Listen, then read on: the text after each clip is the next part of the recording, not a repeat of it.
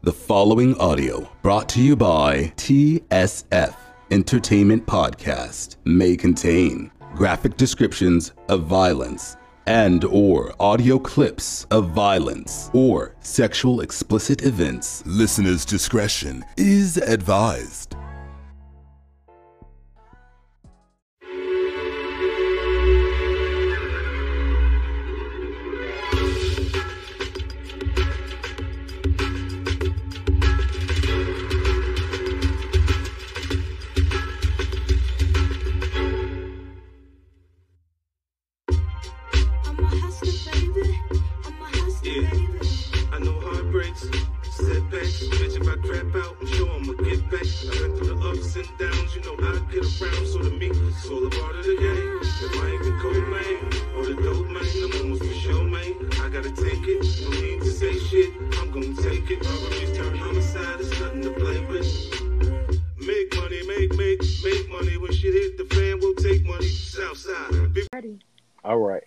What's good, TSF Entertainment Podcast fans? It's your boy, the Juggernaut of Souls, and we are back in this thing with the TSF family.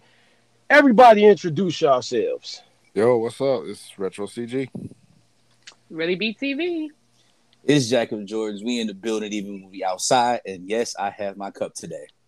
Nice.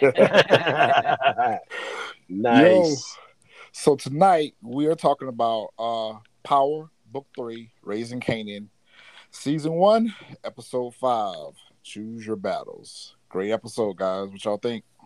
Excellent. It was an excellent episode. Yeah, it was a really good episode. Spectacular. I agree. But again, why this nigga name got to be Marvin? Oh, God. Damn. We got a lot to talk about tonight. We got a lot to talk about, Marvin, and unfortunately, you're going to be the focal point, an ongoing topic. I'm gonna be the target tonight.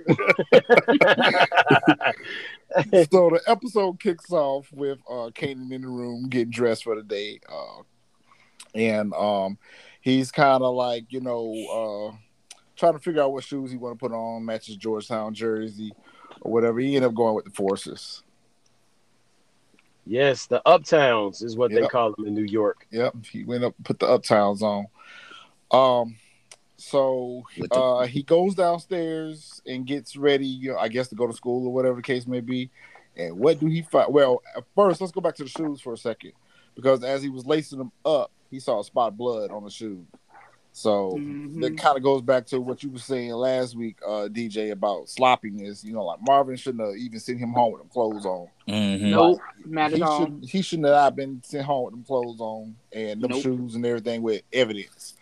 But he gets a napkin, he wipes the blood off, and he looks at it. And I guess, he's kind of thinking back to, what happened at the stash house. He get downstairs, and Rock, she got the shirt that he had on that he had stuffed up under the bed on the table.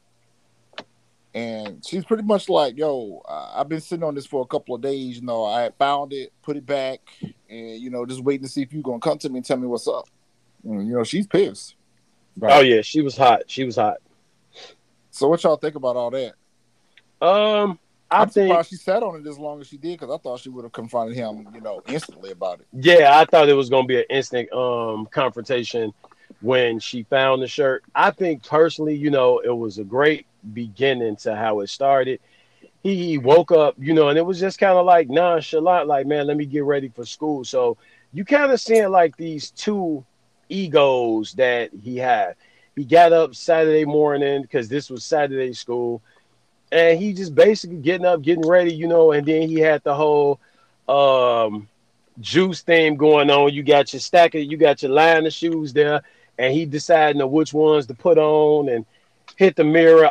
Nah, these ain't good. Then he grabbed the Uptowns, threw those on. Like you said, he had the blood. I think it was dope. The beginning was dope. I think that Rock, probably should have confronted him sooner. But again, I think she's playing off the trust factor to see, even though she know that's her family, who's going to come to me and tell me what? And I think that's what she pretty much was pissed about. Besides, he's in the life, but he didn't tell her. But now she knows, like, oh shit, he's in the life, he's alive. This is not his blood. So what the hell is going on? And, I can appreciate. Oh, go ahead. Go ahead, really be. No, I was just gonna say I can appreciate. We were saying earlier that I can appreciate that they're not dragging this stuff on. Like she says, "Hey, I waited a few days because I wanted Right. to see if you would come clean." Like I can appreciate that they're not. They don't have to make us relive every single scene because we already know what it is. Like we didn't need to see Marvin come up with the bullshit and tell Raquel what happened at the stash house. Like we know what happened. We saw what happened. Fuck it. You know what I mean? So I can appreciate that. Right. But did Marvin really tell? She said something that kind of made me curious. She said, she said, Marvin have already told me what happened. So you can spare me the bullshit. But see, last episode he had said that, I'll take care of all this. Because remember, Kenny was like, I'm going to be dead either way. When my mom found out, he was like, she ain't going to find out shit. I'll take care of all this. We're going to clean this up. We're going to get you home. She ain't going to know shit. So, Of course, he had to tell her about the stash house getting hit. But, he left out as we get further on in the episode, we find out that he left out what he thinks was the small details about Kanan being there. He went and gave her his version of the story, but he didn't include the fact that Kanan was there. So I think Raquel was just trying to set him up to get him to admit it. Exactly. Like she said, I know you were there. Like I figured it out. And I think her saying, your uncle already told me, I think that was her way of trying to see what Keena would say. Right. I think they were just measuring the level of trust, and that's what I said. Like, Kanan pretty much came clean on everything, detail for detail, from 1 second to 20 minutes, however long the situation took place. It was a lie, but it was he lied about it. But I wouldn't necessarily say it was a lie. It was more so just withholding the truth. You didn't tell the full truth. You told part of it. It's like you told half of the story, but you didn't tell the most important part of the story. Yeah. So we switch to the next scene. You got Detective Howard and Bert. They're arriving at the crime scene, which is the old stash house. And we also see here where Marvin didn't do such a good job cleaning up the stash house. I mean, you left way too much evidence behind. I feel like if this was key evidence, DNA, right. You left DNA. Exactly. You left DNA there. You left DNA there. I mean. It kind of takes me back to Power when Tariq had killed Ray Ray, and Ghost and Tom, and they was in there instantly. The first thing they started doing was cleaning up the crime scene, picking up the shell cases, and they needed to get rid of the rug with the blood and stuff on it. Like, you leave evidence that a murder took place. Yeah, true enough, you didn't leave the body behind, but you still left enough evidence to know that a murder took place here. Exactly. Right. Blood on the floor, throw up. I mean, come on. And then you left remnants behind that this was a stash house. So quite naturally, Detective Howard doesn't even need to look any further to know. There's only two main drug outfits here in the town. So we know It's not Unique's operation because you just rolled them up last week. So obviously the next process of elimination says, oh yeah, this is Raquel's old spot. Mm-hmm. Right. So Marvin did a very sloppy job cleaning up the crime scene. I don't feel like he had enough time because they said that the neighbors had called and reported a loud crash and gunfire, but yet they didn't see anything. So, he had a lot to get rid of too at the same time by himself. He had to get rid of a body, his smashed up car, clean out the rest of the stash house, get King home. So Marvin was a little busy. Right. And I find it interesting that that's all the neighbors said with everything that went on. Like you said, they had a whole car crash and shootout in front of the house, and they were like, yeah, we just heard some noise. Yeah, we heard some noise. Right. We didn't see anything. We didn't see that candy apple red Mercedes Benz in front of the house crashed up. No, we didn't see none of that. Hey, how it go. We see nothing. But then it kind of goes back.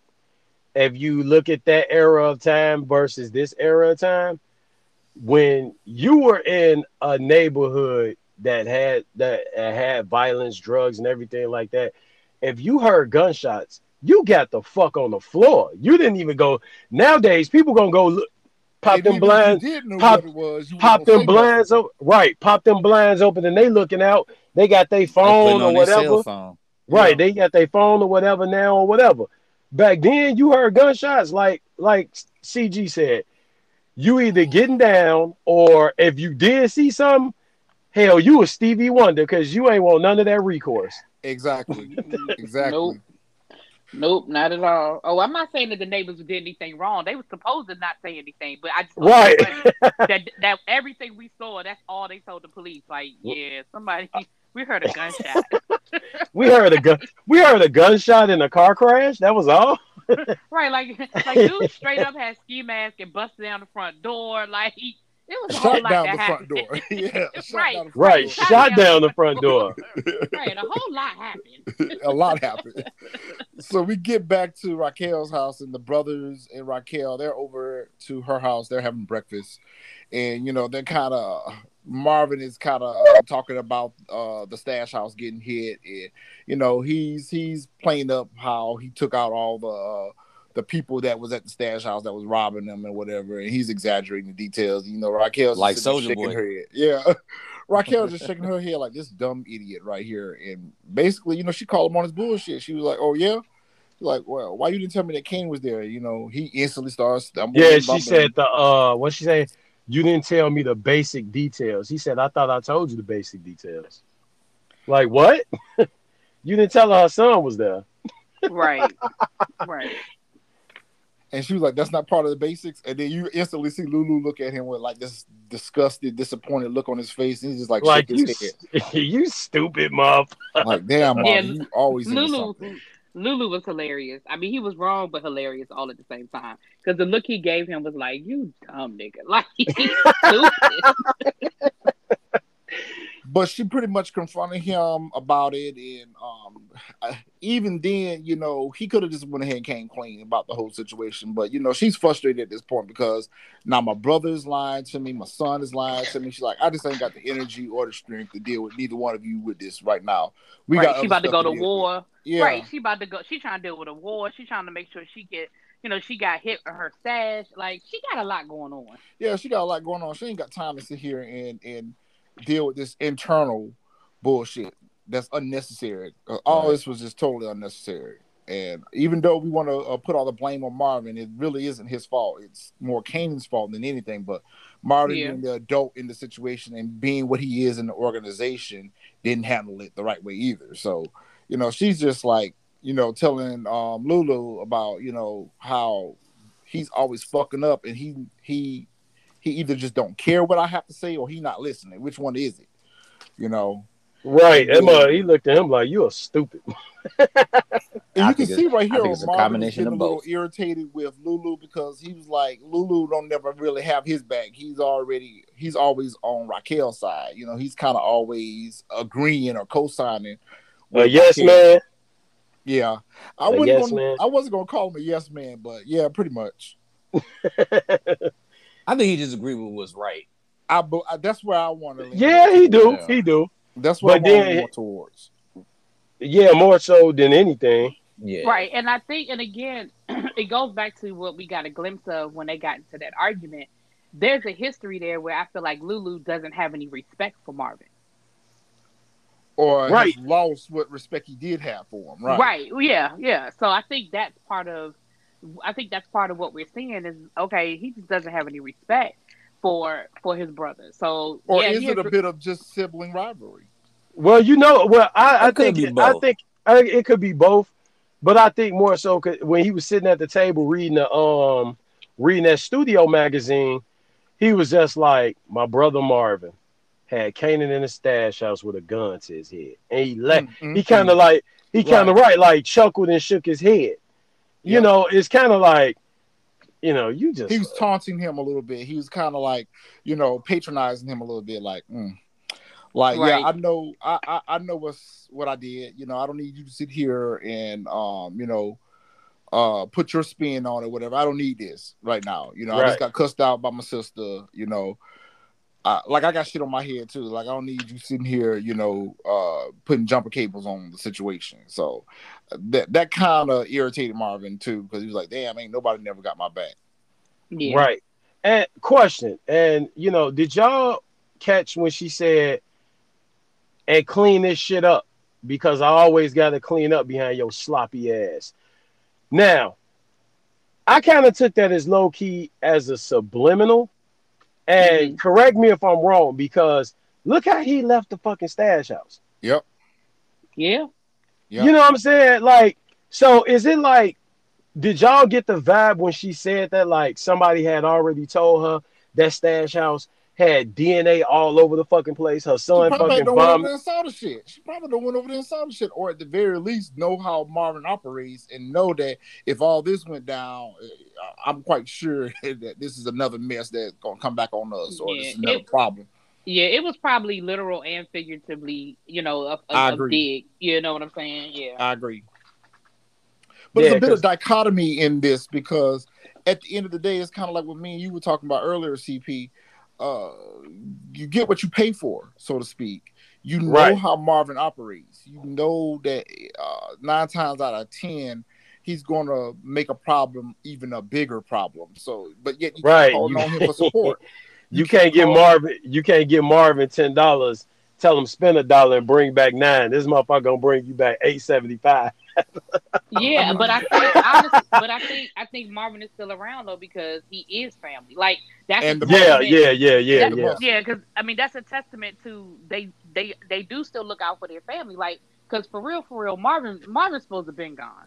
I mean, I'm not even saying like I know that the stash house situation was not all on him, but like you said, the sloppiness and how he cleaned it up, you know, just even like other stuff. The fact that they don't even include him in the important shit, like that just tells you that they really just taking They care keep of him him at because arm's he's family. length. He's never Yeah. part of the decision making or the process. He's just kind of behind the scenes. And you know, but that's again part of her own fault. She should never sit Marvin over there. I was about to himself. say they just need to decrease his workload. You know, Exactly. he has a specific.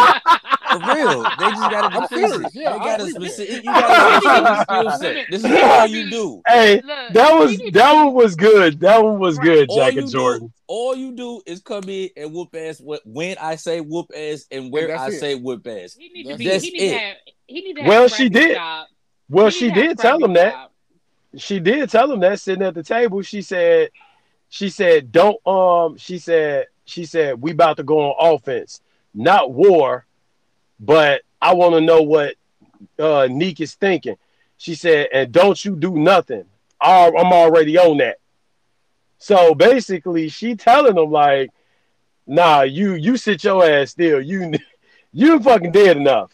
That's Right. all he need to do though. He just need to like when it's time to put in like the heavy work. Yeah, that's what you do. That he need a job where he doesn't have to think at all. I know it sounds simple. Hey, go to the stash house. Simply move it over here. How hard could it possibly be, right? He gave him ACG. She gave Marvin that dollar bill. All you do is spin records. That's all you do. But all he need to do is this is what he need to do. Marvin break his jaw. And then that's it. He breaks his jaw and then that's it. That's all he's good for. That's all he need to do. So we get to the class, Kanan Saturday class with Symphony, and you know he has a little project that he had to turn in. You know, we had to make a bridge, and you know him and Symphony are kind of having a conversation about the history of the bridge and you know why it was built, and you know Symphony is always putting knowledge on Kanan, and you know he's always teaching even when he's not teaching. You know he's passing knowledge on. And then they kind of have a moment of understanding. Is what I want to call.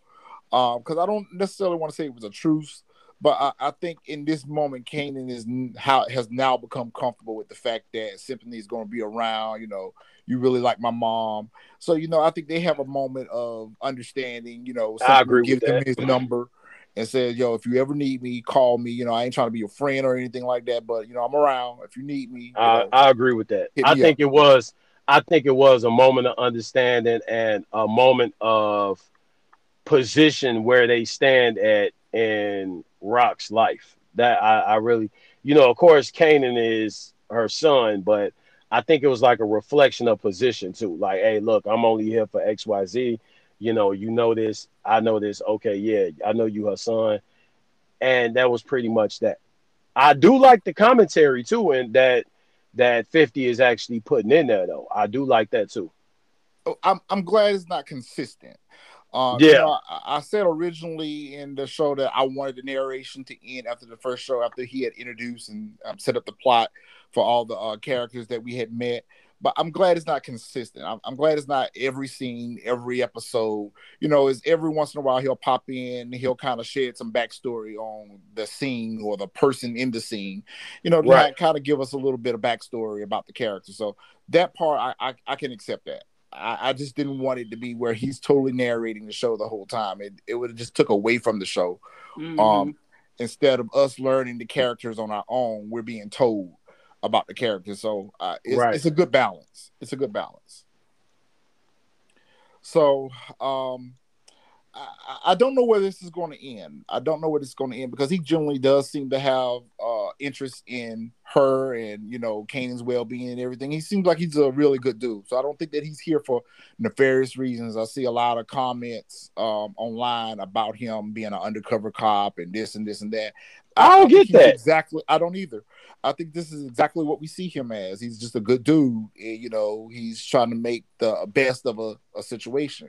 And one thing I like about his character so far is he hasn't gotten involved in their business. By now, he has to know. Right. By now, he has to know that they're in the life because, you know. No, he knew from the beginning. Remember when they met at the bar? He knew from the beginning who she was. Yeah. But he also said that he really didn't care. Like before they. Right. You know, they had that conversation. He was just like, well, you know, I can't remember exactly what they said verbatim, but she was like, you know, my line of business, whatever. Yeah, and it was like, it's not a problem. Yeah. And it was like, it ain't a problem for you, it ain't a problem for me. And Right. if he didn't know, Marvin told him, because Marvin told him stay the fuck away from my sister. And he practically told Marvin to fuck off. Right. Basically, talking about I'll beat your. What'd he say? I'll beat your ass. He said, I bet you won't. I bet you won't. I bet you won't. That was weak. He said Marvin on his way. Yeah, he did. Fuck out of here. Speaking of Marvin, so next scene you got Marvin and Lulu leaving Raquel's house, and Marvin's kind of in his bag a little bit because you know he makes a little comment as he's walking out the door. He's talking about y'all rocking all this secret shit and whatnot. And then, you know, that kind of opened the door for Lulu to kind of go in on him because he was like, we spent all this time trying to get out of hood, and here she is trying to take us back to the hood. And he just kind of looked at him like, you idiot. If you would have kept your secrets a little more close before, you wouldn't have did that bid in Elmira. And he was like, I got set up. And then he was like, yeah, but Marvin, what you doing now affects all of us. You know, it's me and everybody else, and we ain't trying to die or get killed or go to jail behind your bullshit. And so, you know, they kind of have a little words back and forth, but we learn a lot in this scene. We learn a lot in the scene. Well, first we learned that Marvin doesn't have respect for Lulu just as much as Lulu doesn't have respect for him.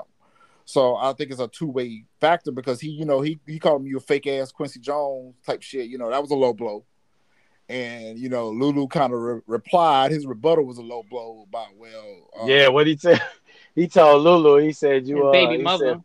Fake no, ass. He told Lulu that the only song that people be hearing is that Puerto Rican nigga fucking your bitch. Yeah. You hear Crown Camacho. Crown Camacho. Like, he said you're going to be singing a song. He said you're going to be singing a song about Crown Camacho fucking your bitch. Yep. Damn. Right, but then but his comeback was equally as lethal. About his baby mother, about his baby mama, leaving him for the NBA. For the NBA nigga, right? And then getting passed around. And then getting passed around, right? Right. So there's a lot to unpack with those comments. Yeah, we found out that Marvin went to jail, which y'all might have known that, but I didn't know. Marvin went to jail. He seemed like we found out a little bit about Jukebox's mom, which we've been asking all season, where is she, what happened to her? So we still don't know if she's alive or dead or where she is, but we know a little bit about like that relationship. And Marvin sounded like he got his heart broken a little bit, or at least embarrassed. So we know she a vixen from the 90s getting passed around by the NBA. I think that comment told us exactly where she is right now. She's ho-hopping through the NBA right now. I think that's exactly what that comment was for. You know, so again, we don't have 100% confirmation that she's alive or dead. I agree with you on that, CP. But I think that comment in itself leads us to believe that that's exactly where she's out. She's out here, you know, hopping from NBA player to NBA player, and Marvin probably got his heart broken. So this explains away why he feels the way he feels about women and affection and things like that. He's had his heart broken by her. So it could be that and it could be he has some resentment toward Jukebox because he don't because of her, right? Because of her. You know how parents, these single parents, some single parents treat their kids because of who they parents are. So yeah, especially that's with true. who he is. That He's can a really drug dealer, so he doesn't have a fairy tale life where he's raising a child by himself or whatever the case may be. So he got left with this. He inherited this. This was not what he wanted. Yeah, it sounds like that she probably like left the baby there. Maybe again, putting 20 on 10. Maybe that's where we found out like why she was living with Rocks for a while. Right. Maybe especially that's why if he was in jail. Or while Marvin was in jail. Yeah. Yeah, so they kind of put a story together without putting a story together. Without even having to dig too far into it. They gave us just enough for us to interpret, And, they start tussling because that's what it really was. It was a tussle between siblings or whatever. I still think Marvin got the best of Lulu. Lulu needs to learn how to have some squabbles. You don't lead into a fight, duck down, trying to rush the man. You're too far away from him. I think because it was his brother, that's why he did that. I think if and it they was really somebody didn't else, they gave body shots to each other. Yeah, I think if it was somebody else, if it was the ops, it would have been a little different. I mean, listen, I love my brother. He listened. If he listened to the podcast, he already know Big Bro would have punched him in his gut and gave him one to the head. I'm just gonna be honest. If we gonna fight, we gonna fight. I love you, but we gonna do this. I think it was more so just Marvin asserting the fact that I am your big brother, so stay in your place or whatever. Because I mean, both of them hit low, so I mean, both of them deserve the hands from each other. So both of them hit low. So I mean, it was nice to see the police roll through and then roll them up and take them in, whatever. They was like, y'all don't make me get out this car. They kind of broke up the little altercation or whatever, and they went their separate ways. And over the intercom. Yeah. And of course, Marvin got to be petty and put a little dig in there still about, he's getting ready to run off to his sister and get on the titty and whatever. And, but he said you're gonna be on the other one. Like you're gonna be on the other one, baby. Right. If I'm left, you right. But you see, Marvin went got him a new whip though. Marvin went got him a blue Mercedes now. Right. You gotta re-up. Yeah. Quick. But another question for you guys. Do that with that scene after the fight, because like you said, CG, it wasn't really a fight. It was just kind of like a little tussle. I throw you around, you throw me around or whatever, and then we go back and then basically how the police came in and just said over the intercom, don't let us get out this car. I looked at that as one of the situations that the way Symphony was talking to Kanan, like they don't want to be in this neighborhood. So it's just like, why would we get out this car, get hurt, or deal with these two motherfuckers? Let them kill each other.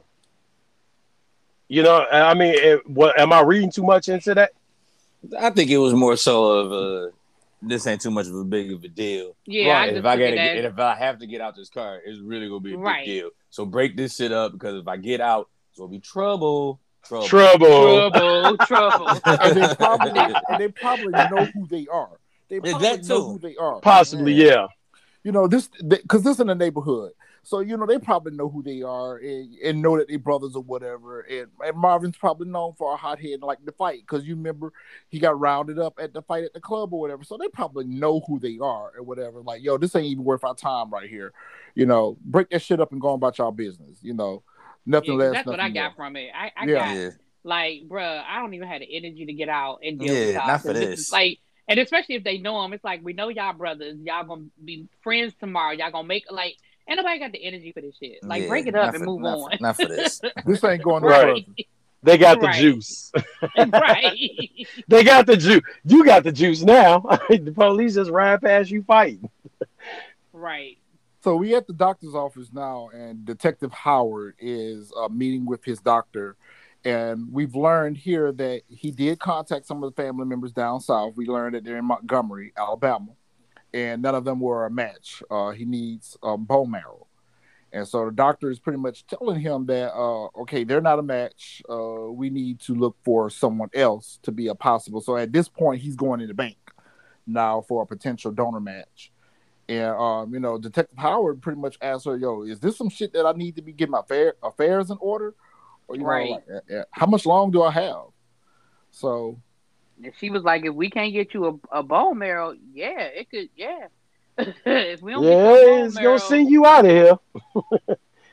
But he seems resolved with the fact of his condition. He doesn't seem to be too pressed about it, or maybe I'm reading a little bit too much. No, into he this. didn't seem to. He seems very resolved in it because she told him seemed stop like smoking. Yeah. He told him things that would prolong his condition from getting worse. Exercise, stop smoking, blah blah blah blah. And he was The just first thing he nonchalant does about when it. he leaves the office is light up a cigarette. So to me, he almost seems resolved with what's going to happen. And I think most people come to that realization when they find out that they have a terminal illness or an illness that can lead to loss of life, and they've done everything they can, or there's nothing that can be done for them. I mean, at some point you have to make peace with that and treasure the time that you have left. So, yeah. I mean, what do y'all think his thoughts are? I think his thoughts is, my days are numbered. Fuck it. Yeah, I agree. Yeah, I mean, that's how I got it. I got it as, okay, so, because she didn't say, if you do all of these things, You'll live there's a longer. possibility you can live. It was Yeah. just basically, it will help you live longer. So I guess in his mind, okay, 6 months, a year, like if I'm dying, I'm dying. Like, basically, if I don't get a bone marrow, I'm going to die. So I can prolong it, but it's kind of like when, like you said, when somebody says you terminal, you got 6 months to live. That's usually when, people be like, well, fuck it then. I'm going to do I might as everything well go I happy. wanted to do. Yeah, you know what I mean? So I feel like that's kind of what it was. Like, okay, I stopped smoking, and then what? I still die in 6 months? I might as well just enjoy myself. Like, I think that's kind of the attitude, because if he checked all his family members and none of them are a match, then what more can he do? I agree. So we're now over at the bodega, and the kids are all hanging out at the bodega. Well, they're not necessarily hanging out at the bodega. They're probably just coming through, get some snacks or whatever, and passing through. But in this, they kind of linger around and they're having conversations or whatever. You see Famous over there looking at a Playboy magazine. Jukebox and Kanan are kind of like talking about the stash house or whatever, which I thought that wasn't the appropriate venue to have that conversation. Definitely wasn't.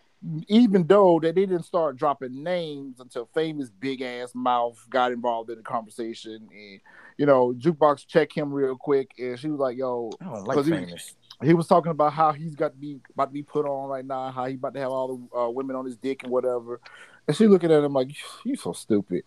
She was like, and she reveals to them that she's lost her virginity. She knows how to please a woman, and and so Famous. This is where we learned that Famous is kind of like has a crush on thing. Jukebox, Yeah, a thing for Jukebox. Jukebox. Right. Am I the only one think it's weird that they didn't catch on that she was talking about a woman? I thought so too. Well, Right, because Kanan knew, but right. Famous was like, wait, somebody else hit that before me? But I don't give Famous, I don't give Famous a whole lot of credit for thinking outside of himself. Like, even with this whole situation with the doesn't think studio outside himself, and all right. that. So in his I don't mind, like Famous' character. yeah, he was only thinking of how this affected him. I don't think he even paid attention to that part of it. Because she even said, he was like, well, how would you know that? And she said, because I am a woman. Like, Yep. I know how, because I am a woman. And so I just think it was all about, because, like, even the way he started talking about her, and Kanan is looking at him like, yo, that's my cousin. Like, watch yourself, nigga. You know what I mean? Like, Right. because he really was coming at her like she was some hoe. Famous is kind of idiot. Yeah, He is an idiot. How dare you? Like, Yeah. I was supposed to hit that first. Like, what? Yeah, kind of an arrogant asshole. He's Yeah, very like, arrogant. yeah, like nobody owes you their ass. Like, you don't, like, what is it? Right. That's what he was looking like. Well, he was like, he was all shocked in there. I was supposed to hit that first. Like, what? Like, he Like, was he really did- mad. Like, he was Yeah, really like mad. he put in work and she owed back taxes or something. Get the fuck Yeah. out of here. Yeah, I'm not really a big fan of Famous. He's not gonna be around much longer, so That I already know. So you hear Jukebox. Jukebox is kind of talking to Kaney, and she's like, "I know you might not want to hear this, but you might want to look at your girl. Right. Your girl, she rolled with Buck 20. She was rolling with Buck 20. You know, she's got ties to Unique's crew. She came through the stash house, and then Famous stupid ass is gonna come up and say, "Oh, you think Davina was the one who dimed out Rock's stash house?" All loud in front of the store. Granted, they were the only ones in there, but you see the little lady at the front counter, the wife, and you see she all beat up and bruised up. So she don't got The domestic violence victim. right. Yeah. But she was filing all that away. She was taking notes on every goddamn thing. She sure that was. Said, She absolutely was. And my thing is this: I was pissed off about that a couple of times because I felt like they would. First of all, why does Famous know about the stash house? Famous shouldn't even know nothing about it. That Right. you know what I'm saying? Like that. Famous should know nothing about the fact that the stash house got hit. That's number one. Number two, you're right. They should absolutely not be having this conversation in front of everybody. Well, yeah, nobody else was at the store, but still, they should not be having this conversation out in public. They shouldn't be, but they 15 and they 16. Like even when Kanan rolled up, I mean, I know that's later on, but even when Kanan did what he did, I was like, and then in the middle of the street. The ironic part about it is the irony in it. You in the spot where your family knew business is at.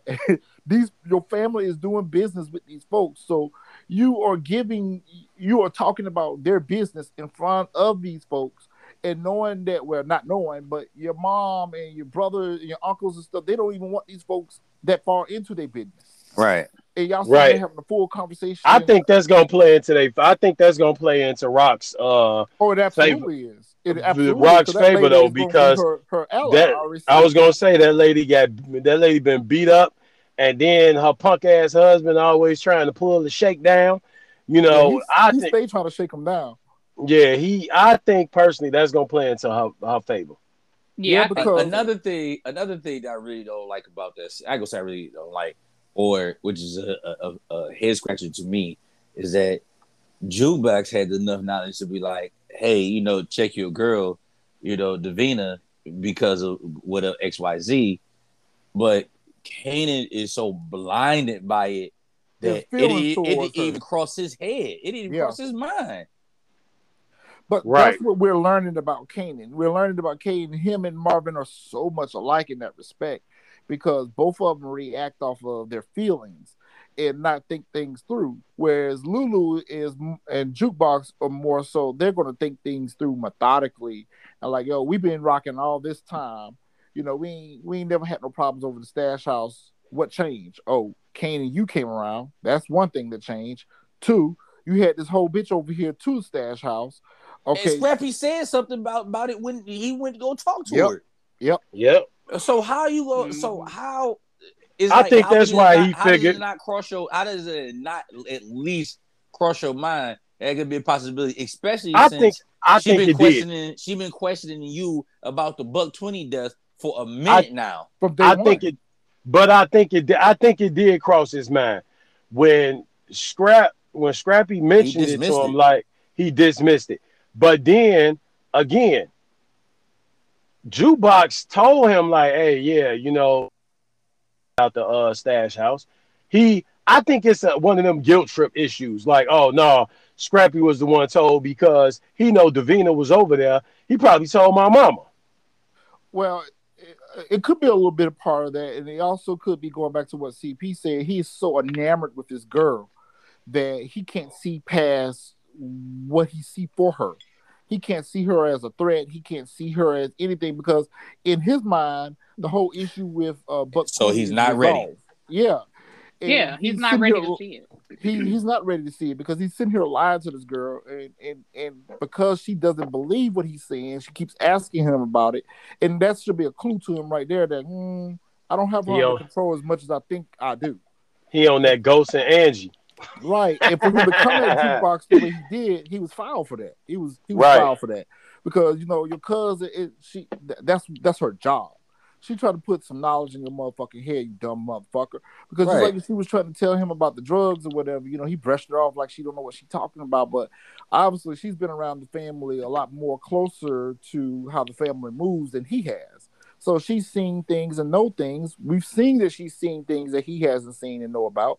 And Yeah, that's why she she's trying said to it. tell him that, the family. But what pissed me off when he made that comment to her is, what do you know about my family?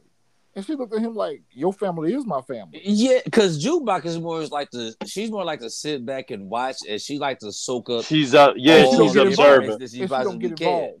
And Right. Speak on it to him. Kane Well, just she already- always wants to be Well- involved in something. He just want to go. Well, go, she go, said go, it. go. Exactly. He wants to be involved in Well- every fucking thing. Well, she said it in the previous episode. She was like, I don't want to be involved in shit my daddy got something to do with. Yep.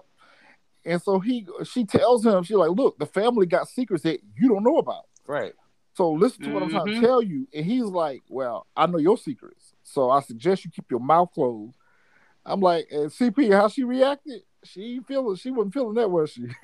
Nah, not at all. Because again, you hitting below the belt. Like, I'm just trying to help you out. I'm just trying to put you up on game, and you're hitting below the belt. And again, Jukebox, for a couple of reasons, she probably is privy to more things. One, because she's older, but two, again, I hate to beat up on Marvin, but I don't, her dad probably said stuff around her that he probably put, whereas Rock is probably a lot more closed mouth around Kanan when he was growing up. Marvin probably was saying whatever. Exactly. And didn't care. Yeah, Like, they probably He was I was gonna say the unfiltered. same thing, CP. I agree. He with wasn't that. filtered, She lived right? with Marvin, so she's got to have exposure to a lot more than Exactly. Kanan does. Yeah, I agree Exactly. with that. 100%. And the fact that, and again, I mean, not to harbor on it, but the fact that nobody, like, we didn't see not one person, including Marvin, nobody was questioning Scrap. So there's got to be a reason why it didn't even cross their mind that Scrap had dimed them out.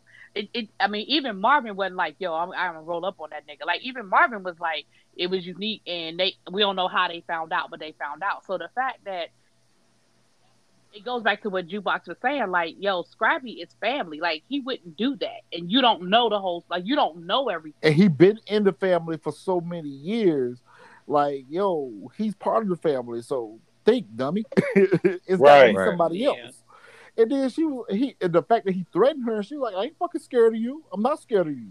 So you think that you holding leverage over me because I'm gay? Because I'm fucking around with a bitch? You think that that's supposed to intimidate me? Or whatever, like, that was a low blow. Yeah, that was. But I also think that plays into Jukebox character and what Jukebox is going to be later on.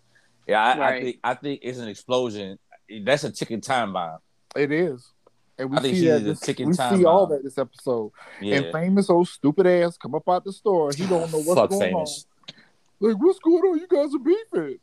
And so he catches up with Jukebox, and he pretty much invites her to come hang out at the studio or whatever. She's like, "Fuck it, I ain't got nothing else to do." Because you got to think about her world is in a bit of an upheaval this episode because she stopped boosting. We see what happens later on in the episode, so she got time. So she goes out to the studio to hang out with him, and then we see Raquel is at the towers. She's at the public housing spot that she had went and talked to the superintendent last week. And that shit like Marcy Projects. Yep. She picked the apartment that she wanted, and they're actually meeting in the apartment that she wants. And she pretty much like, I want this one right here because I can look down and see the street and see everybody coming before they come.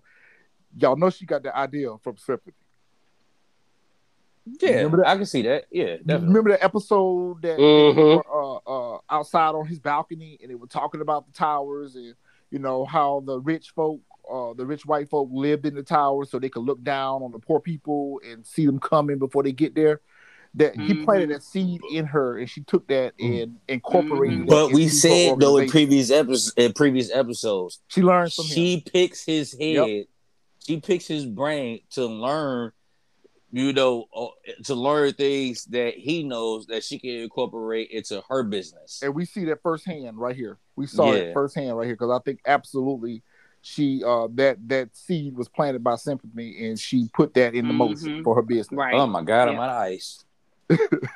Carry on. So the tenant comes home. the tenant comes home. And he's like, "What the hell y'all doing in my place?" And he was like, "Oh, I don't know what y'all think y'all doing, but y'all ain't finna come take my spot from me or whatever." And then he started going off on the superintendent. And Marvin's like, "He do what I say, just like you gonna do what we say." And he started talking shit to Marvin. Was getting ready to go without it even happening. We didn't even need the thing to happen for us to know what was getting ready to happen. Oh yeah, it was go time. Yeah, it was go time. Yeah. And when he looked back and looked at Rock, and she kind of nodded a little bit. I mean, he started wailing on dude, yo. Yeah, Marvin, it was go time. Marvin, you ain't have to beat on that old man like that. Man, look, man. Yeah. Why this nigga named Marvin? That's all I'm gonna keep asking. I'm gonna keep asking, like, if I ever meet 50, why that nigga named Marvin 50? When she tell him to go get some air, and she send him and the superintendent away, she go talk to the dude. And she's like, "Listen, this is your choice. Either way, you know who I am. Either way, I'm going to get this spot. You know that I'm going to get this spot. So, the bigger question is how you going to come out on the end of it." Right. You want to go out the front door or the back door? Right. Yeah, because you see Marvin over there already beating on him and shit. Right. So, this wasn't going to end well for him. And she told him, like, "Listen, and if she didn't give it to him in that moment, but we know that she's going to give him some money for him, for his troubles or whatever. She's going to send him away with some that money. Brown envelope. Yep, she's going to give him one of them little envelopes, and that's it. But here's my question for you, DJ. Do you think this is the apartment that Breeze got killed in? Oh, that is a good question.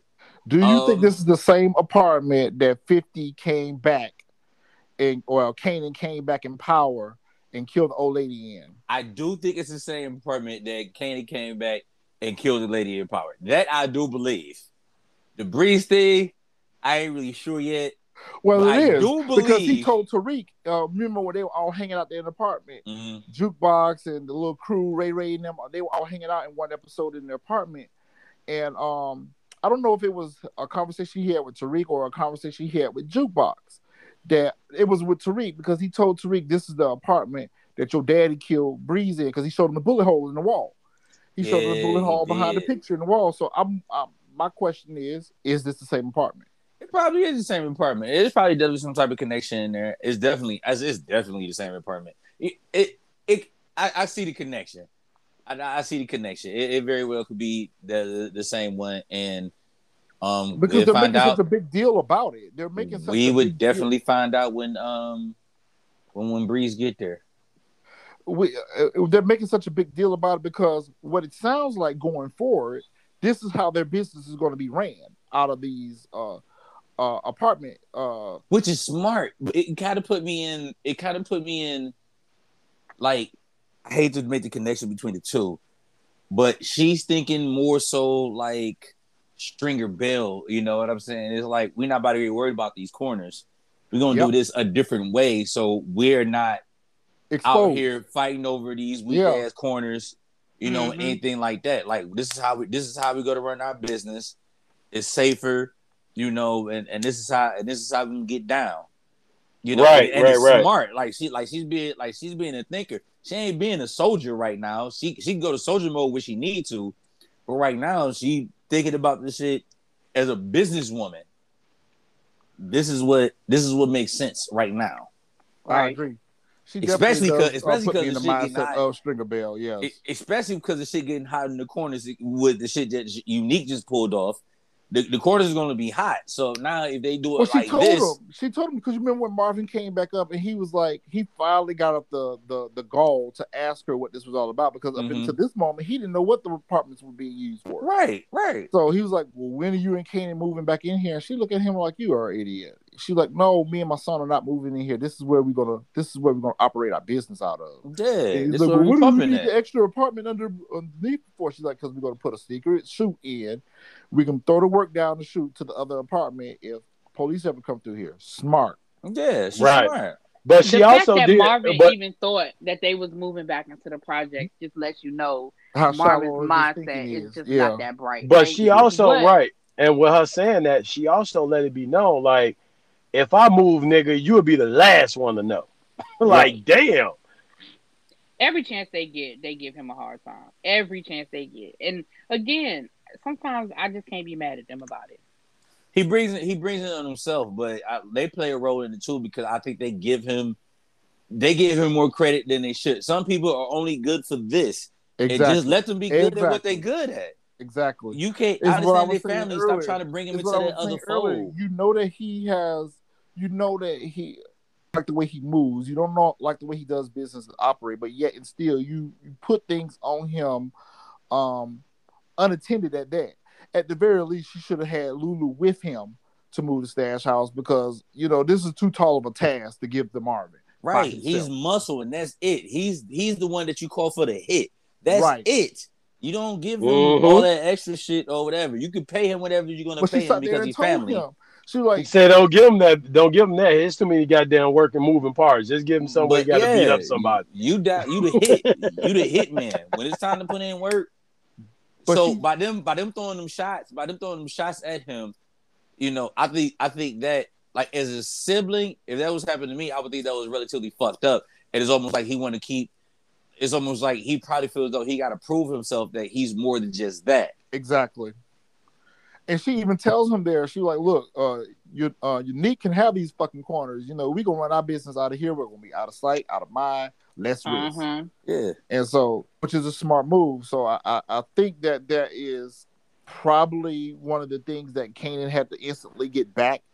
Because, at that time in Power, he was completely out of the game.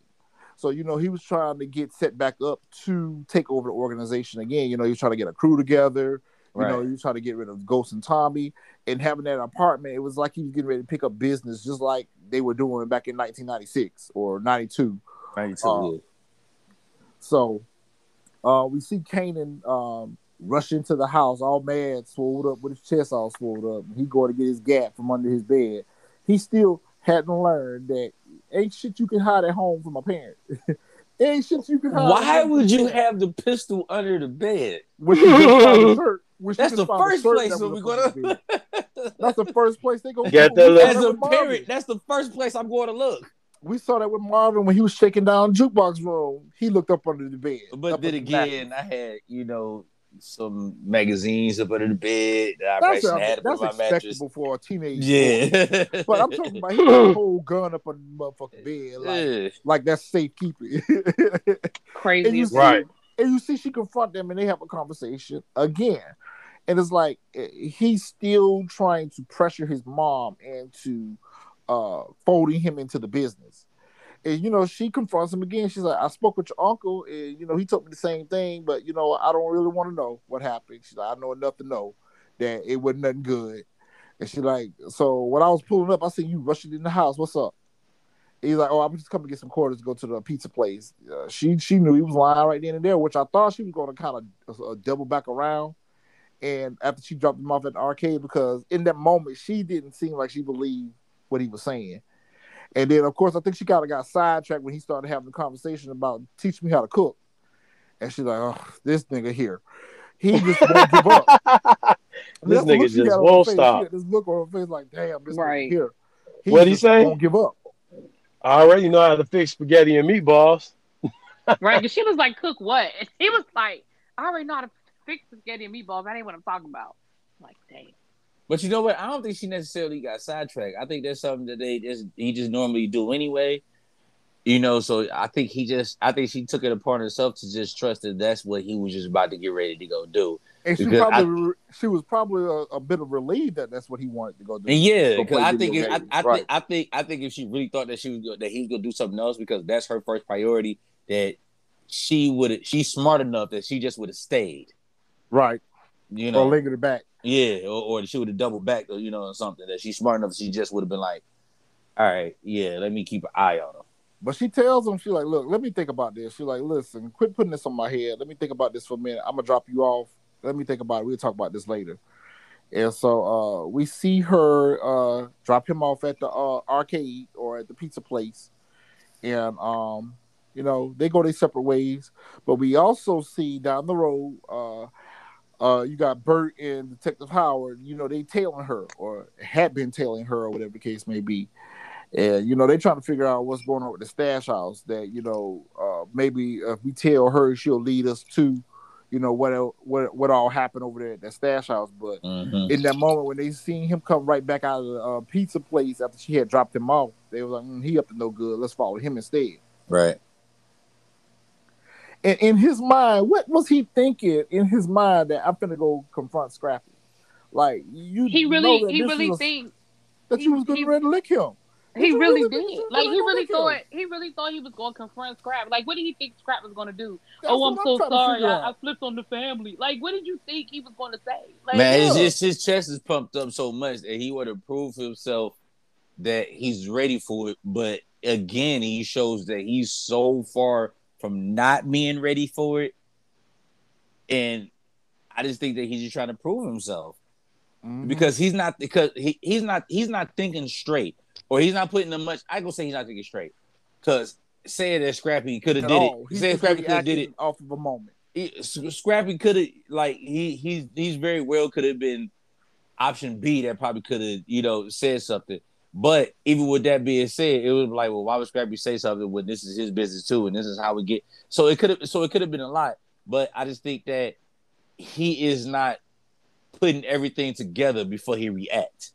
No, because he came. You could see it all over his face when he walked around that corner with his face all swollen up, his nose all flared, and all this other type of shit, and this Patrick Ewing jersey chest started a little bit more, and all that type of shit. It's like if you don't calm your high school ass down, try to confront this grown ass man, that's like get the shit kicked out of you.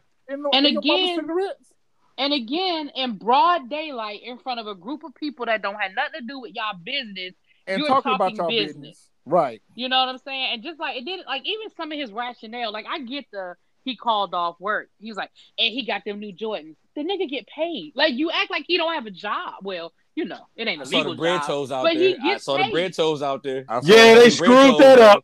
They screwed that up. I saw that. I was like, some bread toes on. I was like, how they got bread toes on in the 90s? Come on, man. I love my bread toes. Come on, man. Yeah, they screwed that one up. Yeah, so I had the bread toes on, but that's fine.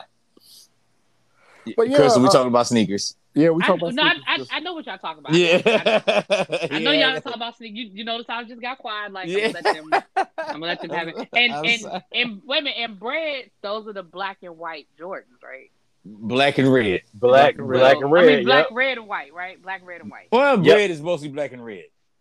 Yeah, that's basically what bread is the acronym for. Bread. Yeah, right, bread is black and red. Okay, yeah, got it. See, I'm learning. Yeah, that's what I'm talking about. Yeah, that's what I'm talking about. She gonna have a pair of breads one day. Yeah. We gonna get it there. Yeah, we gonna get it there. But probably not. But go ahead. But you see, Scrappy didn't go to work on him too bad. He roughed him up a little bit to let him know that I ain't the one to play with. Yeah, when he saw that blood though. When he saw that blood though, Kanan got mad as hell when he drew blood though. He should have beat his ass. Yeah, he should. But for respect for Rock. But he told him that he said, "Listen, if you wasn't who you were, you been don't got to work out here." If he wasn't who he was, if he wasn't who he was, he probably would have been dead. Yeah, and so you see, Detective Howard and his partner roll up, and they arrest him, and you see one of Unique boys come out of bodega, and he's seeing everything that's going on. He kind of snickering about it or whatever the case may be. I already knew that was a setup. And I like the way it happened though. Yeah, thanks to Kanan's bungling, it just made it more believable. It made it perfect. Yep. And so you see Raquel, she's at the bodega. She's trying to, unload her money and her work and stuff. Oh, I love this scene. Here comes this greedy motherfucker. I love this scene. The shakedown. Mr. Shakedown. I love this shit. Mr. Shakedown. Her words, I was like, yo, I got to quote that. She said, listen, when we negotiate, we shook hands. When we renegotiate, we gonna throw hands. We gonna throw hands. I was like, right, exactly. Talk your shit, right? And she's like, you don't want that. You don't want that. I'm waiting for her to ask him any moment now. I'm waiting for her to ask him any moment. I want to be paid more.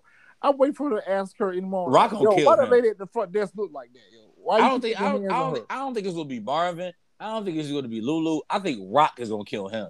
No, I think the wife is. I think the wife is gonna take him out.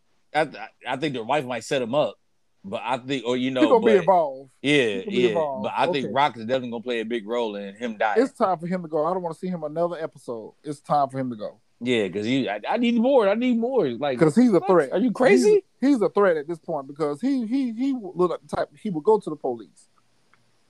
Just off that conversation alone, yes, he should have died. Yep, she should have. Yeah.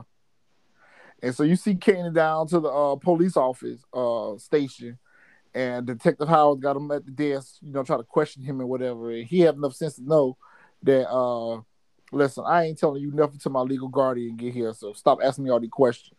He said, bro, your mouth leaking. He gave him a handkerchief, bloody mouth up. And then he had the nerve to turn around and look at Scrappy, and Scrappy gave that little look like, yeah, nigga, I'll do it again, too. That shit was funny. I died laughing. He turned around and looked at Scrappy, and Scrappy looked at him like, yeah, you'll get another one, too. I mean, you don't know how these hands fly. Go do something, Kanan. Do something. Go do something. You need to be playing Street Fighter or something, little nigga. This ain't for you. So we learned Kanan's is August the 15th, 1975. So today is Kanan's birthday. So shout out Kanan. Happy birthday, Team Leo. Leo. Rest in peace. Yeah, rest in peace. Right. On your birthday. Wow. Who wanna break this scene down? Because we learned a lot in this scene. Oh my gosh, we got so much information in this scene. I can start. So much. I can start. I want to start with the father, or the person that supposedly to be Kanan's father. Rondell Stark. Defcon Stark. Defcon Stark. So I love the nickname, by the way. So what I like about it is because we had no idea of who his father is, because we know Rock name, last name is Thomas. The rest of them around Thomas. So we couldn't put a name with his father. We still can't put a face with it yet, but we can't put a name with the father. Secondly, when Detective Howard looked at it, and then he asked the age again, this and the other, it automatically clicked in my head like, okay, these two are hooked up at some point. Yeah, when he said, I thought you were younger. Yeah. No, I thought you were older. I said, oh shit. Like it clicked. Like, but even before he found out the age, we had already got the setup for it, because he was like, when Kanan's response to his questions was, I'm waiting for my legal guardian to get here. He was like, oh, I can't wait to see he said, I can't wait to see Raquel. Me and her go way back. She ain't tell me. She ain't tell you. And then he was like, we'll talk about 12. We'll talk about police. So, but that scene right there and the way he looked, like, to me, this kind of just gave it all up. It was just like, all right, it's questionable. Again, it goes right over Kanan's head, because in that it's moment, questionable all over his face of who his father is. Yep, he had to put it together. Yep. And when he would start, when Detective Howard started piecing it together, like, he showed his hand, but Kanan wasn't smart enough to see that his hand was being shown. He just was kind of like, oh yeah, I thought this, about your age or whatever. He was shook on that. Yeah, he was. He was shook on that. Yeah, he was shook. But that scene was so necessary. I agree. That scene was so necessary. It is a huge part of Power Book 3. Huge part, if not the hugest. Yeah, if not the biggest. Because we learn so much that takes us all the way back to Power. Because we know, we could argue the point that eventually he's going to find out that Detective Howard is his father. I don't think so. I don't think so either. I think Rocky gonna block him from that. Yeah. But I'll talk about that a little further more, like, when we get to our predictions. I will too. We'll move on past that. Yeah. So Symphony shows up, and we learned that Kanan called Symphony to come pick him up and whatever. What do you think his motivation was behind it? Because we even see when Symphony put Howard in his place that, okay, you ain't gonna handle me like everybody else, so I ain't a nigga, I ain't your brother, and he ain't really done nothing, so what's the charge? Let him go. But you kind of see Scrappy. What was Scrappy's reaction all about? Because was it that he was upset because nobody came for him? What do you think that was all about? Because you saw that look that Scrappy kind of gave him when, he was leaving with Kanan. What are we picking up here? I think the look was, who the fuck are you? Like, I know his uncles, I know his mama. I don't know you, nigga. So you were saying that he expected somebody that like Raquel or Lulu or Marvin show up for him. So this stranger shows up for him. Like, yeah, who are you? Right. I agree with that. I didn't really take too. I didn't really. To be honest, I ain't really. Nah, there was a message there. I really didn't look too much into the way Scrappy was looking, about the situation, or whatever. It could have been like I never seen you before, but you picking up the Queen Pin's son. That's just crazy. You know what I'm saying? But it might just be business. It might just be this is Rock's personal business, and this is the business. It could be just two separate. Nah, there was a message. We just lost somebody. Nah, everybody here. No, everybody here. Oh, okay. There was a message. There was a message with that look, and even with Detective Howard, you saw it because he was like, "Well, who are you?" So this is a civilian that's showing up. A decent person that's showing up to pick up the Queen Pin's son. Like, there's more to this. I'm quite sure there's some Easter eggs in there somewhere that we're gonna have to identify. But me personally, I didn't look into that much. What I did look into a lot was the fact that he called Symphony instead of he could have called his Uncle Marvin, which probably would have been a bad look. He probably would have made it worse. But he could have called, a few other people, but he calls the person who's right now the closest to his mom. Right. Which I think they're trying to get, as they said, and Meet the Fockers, the circle of trust. And then they said, Meet the Fockers, the circle of trust. And he's trying to see, can I trust you to not tell my mom about this situation, and I'm going to use that to my benefit because that would help me like you more and make it easier for when you're coming over to the house. We could build a rapport behind that this. Detective Howard looked out at that bloody handkerchief, and he gonna probably take that handkerchief to that doctor and have that blood sample tested. Yep. If that's a compatible match for that bone marrow. So we already know where that's going. And so we see Famous is at the studio with them weak ass rhymes. I'm like, oh my God, when is he gonna get rid of him? Please get rid of him. I'm too famous. I'm like, what the hell is this? This shit is terrible. But anyway. And you see Lulu show up and Jukebox is there. And they all hanging out, and we find out that Crown ain't paying his workers. He ain't paying the workers. He ain't got the money. He ain't got no money. He's snorting it all. Right. He's snorting up all this shit. We gonna snort this money. He ain't paid the folks in 3 weeks. So Milo, which is the engineer, like, listen, yo, because they were talking about getting a vocalist on the track. Mm-hmm. And Crown was like, call this person, call that person, and Milo was telling them like, yo, ain't nobody coming because you ain't paid them. Right.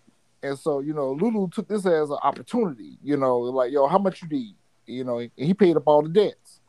And so with that, he told Jukebox, when he told Jukebox to get in there and get on the track, she was like, nah, Uncle Lou, you ain't got to do that. He was like, look, I just paid for your studio time. What she asked him for in the last episode, she asked him for a favor, and he did it. So yep, he did. He came through. He came through. So I think what we're getting, what they're setting the tone for, this is about to be Lulu's studio. Like, Lulu about to take control of the studio. I think that's what's ultimately going to end up happening. I got a prediction behind this, but I'm going to wait. I think Lulu's going to end up taking control of the studio or whatever, but he put Jukebox in the booth. She do a thing or whatever the case may be. And, Crown doesn't seem like he's too enthused. But then here comes the sister. She's like, but maybe you need to let Crown do what he's good at doing. Nah, I need you to mind your fucking business because you put your brother on. Let me put my niece on. Right. So, I didn't understand. Like, I was like, you need to go. That was a little low key hating. Like, that was a little bit low key hating. Because here's the part that I hate about it was you gassed, and maybe it wasn't necessarily gassed, but you was encouraging Lulu. You was encouraging Lulu to do, to do the shit. Right. And now he's kind of like, all right, bossing up. Yeah, and now you want to step in and say, let Crown Camacho, do this shit. I don't like him either. I think he probably should have died his last episode, but whatever. But now you kind of like, well, let him do and this, that, and the other, or whatever. What I do like about this part is it gives more insight on Jukebox. Yep. We found out how she got her nickname and everything. I love it. We found out how she got her nickname. Yep. She used to get a quarter from everybody in the neighborhood to sing their song. And we learned how she got her name. Yep. Since she was 5 years old. Since she was 5 years old, she was making money off of her voice. Yep. So you ain't got nothing to worry about. Put her in. He was like, time is money. It was like, no, nigga, money is money. Money is money. I think ultimately this is going to drive a bigger wedge between him and Marvin once he finds out about this.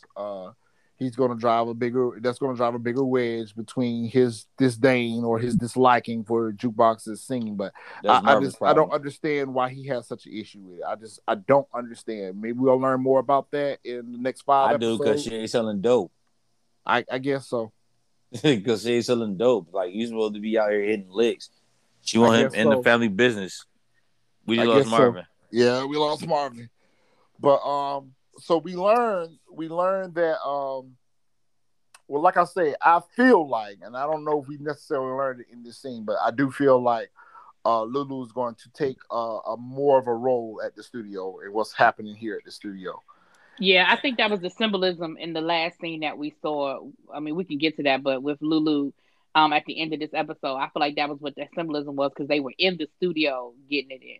And I feel like that's what that that symbolism, like, he's, like you said, he's taking over, like it's his, or he feels a sense of ownership. Like, you know what I'm saying? I agree.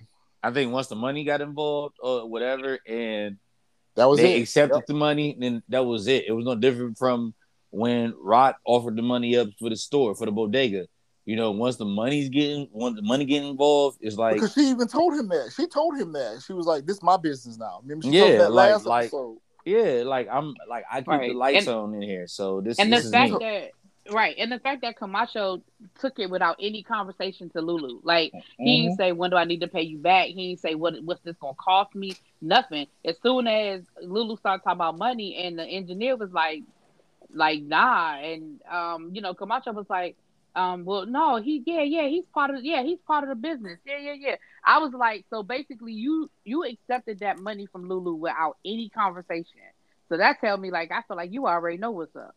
So I'm supplying you money and drugs. And drugs. It's drugs. Not just the money. Yeah. I give you the drugs and the money. Yeah, it's over. Yeah, it's over. So this my shit now. And it's just like, what's the name total? Like, that's what I pay you for. I pay you for you to take this risk. Mm-hmm. So at this point, this about to be my spot. It kind of goes back to what I was saying in earlier podcasts about Marvin's intentions with the club. It's like, I feel like, each one of them have their kind of own thing that they kind of want to incorporate the business in.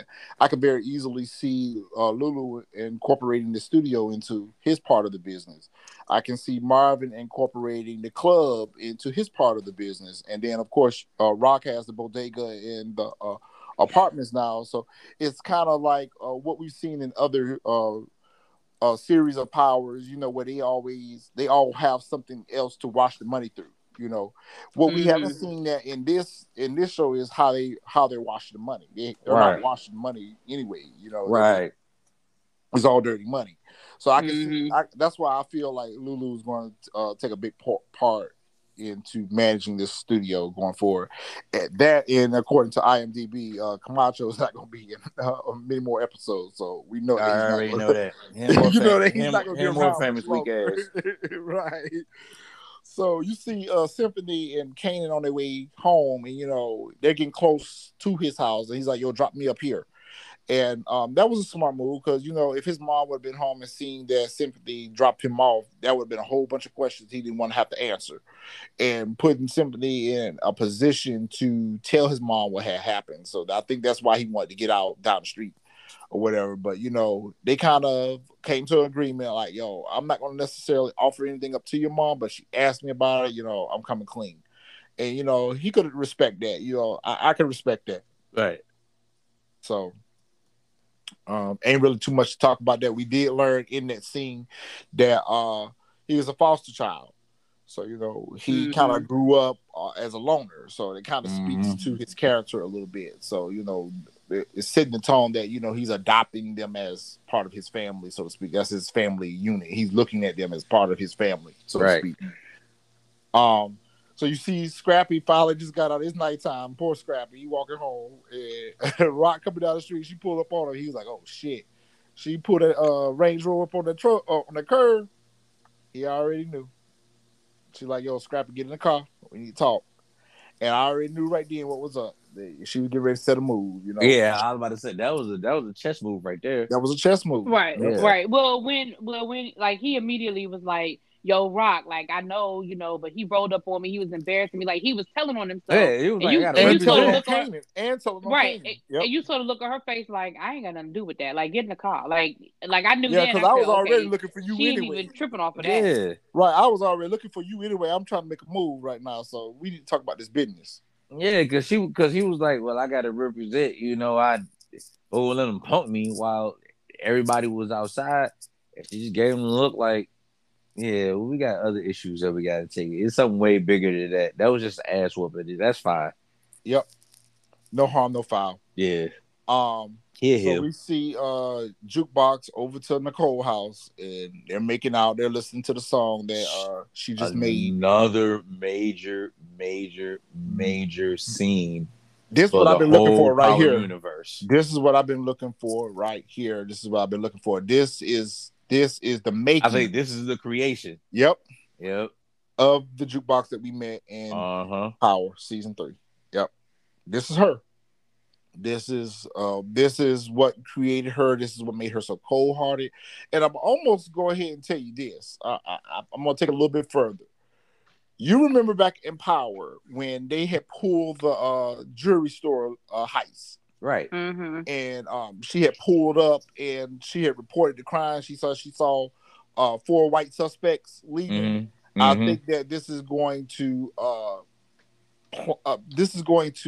develop a disliking towards white people, towards civilian type people, because even with the whole drugstore heist, when she killed the little guy at the store, I think all this is what introduced us to Jukebox character.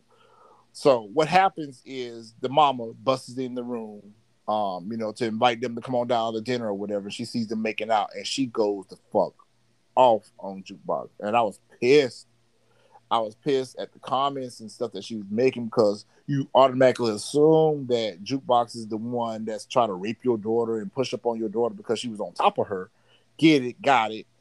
But the girl even came clean in the room when you was going off on her and calling her a repellent and all this bullshit. She said, I kissed her. Like, the little girl wasn't even trying to let Jukebox go down for it. She stood tall for her.